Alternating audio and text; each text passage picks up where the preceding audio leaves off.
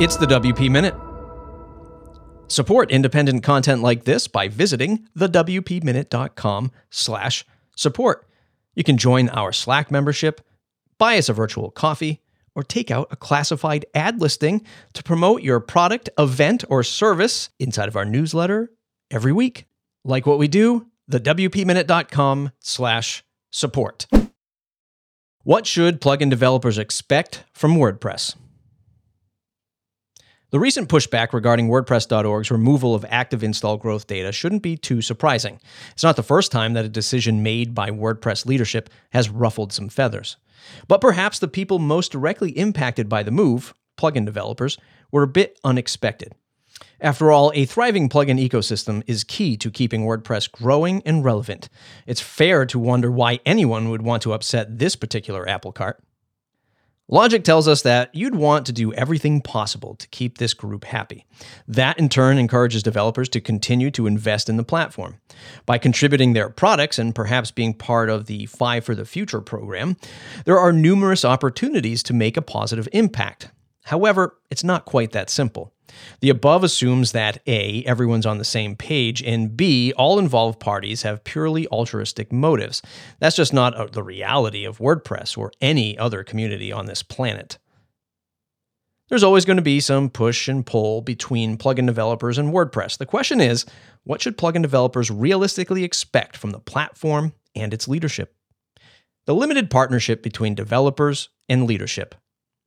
On the surface, the partnership between plugin developers and WordPress leadership is mutually beneficial. At their best, these entities can help each other thrive, and each deserves gratitude for the role they play. But there are limits. Even though the WordPress project is open source and not for profit, money is still at stake. Many plugin developers and service providers, including Matt Mullenweg's Automatic, are for-profit businesses. And while most want to provide benefits to others, they're still obliged to consider their needs first. This brings us to the issue of active install growth data for plugins. In a competitive landscape, entrepreneurs will undoubtedly use available data to their advantage. That's not necessarily a bad thing, it's just the way business works. Yet sometimes how that data is leveraged will go against the grain. It could impact the WordPress community and project in ways that leadership isn't comfortable with. Not everyone is interested in a level playing field. And we've seen instances where companies have used dark patterns and questionable marketing tactics to get ahead. Meanwhile, WordPress.org has made these stats publicly available for years. Plugin authors have made it clear that the data is useful to them. However, no rule says WordPress must continue doing so. Fair or not, they can add or subtract metrics as they see fit. The optics of decisions were decidedly unflattering, and there has been plenty of debate on whether removing this data was justified. Still, this friction is a prime example of the relationship's limitations. WordPress doesn't have to help developers make money.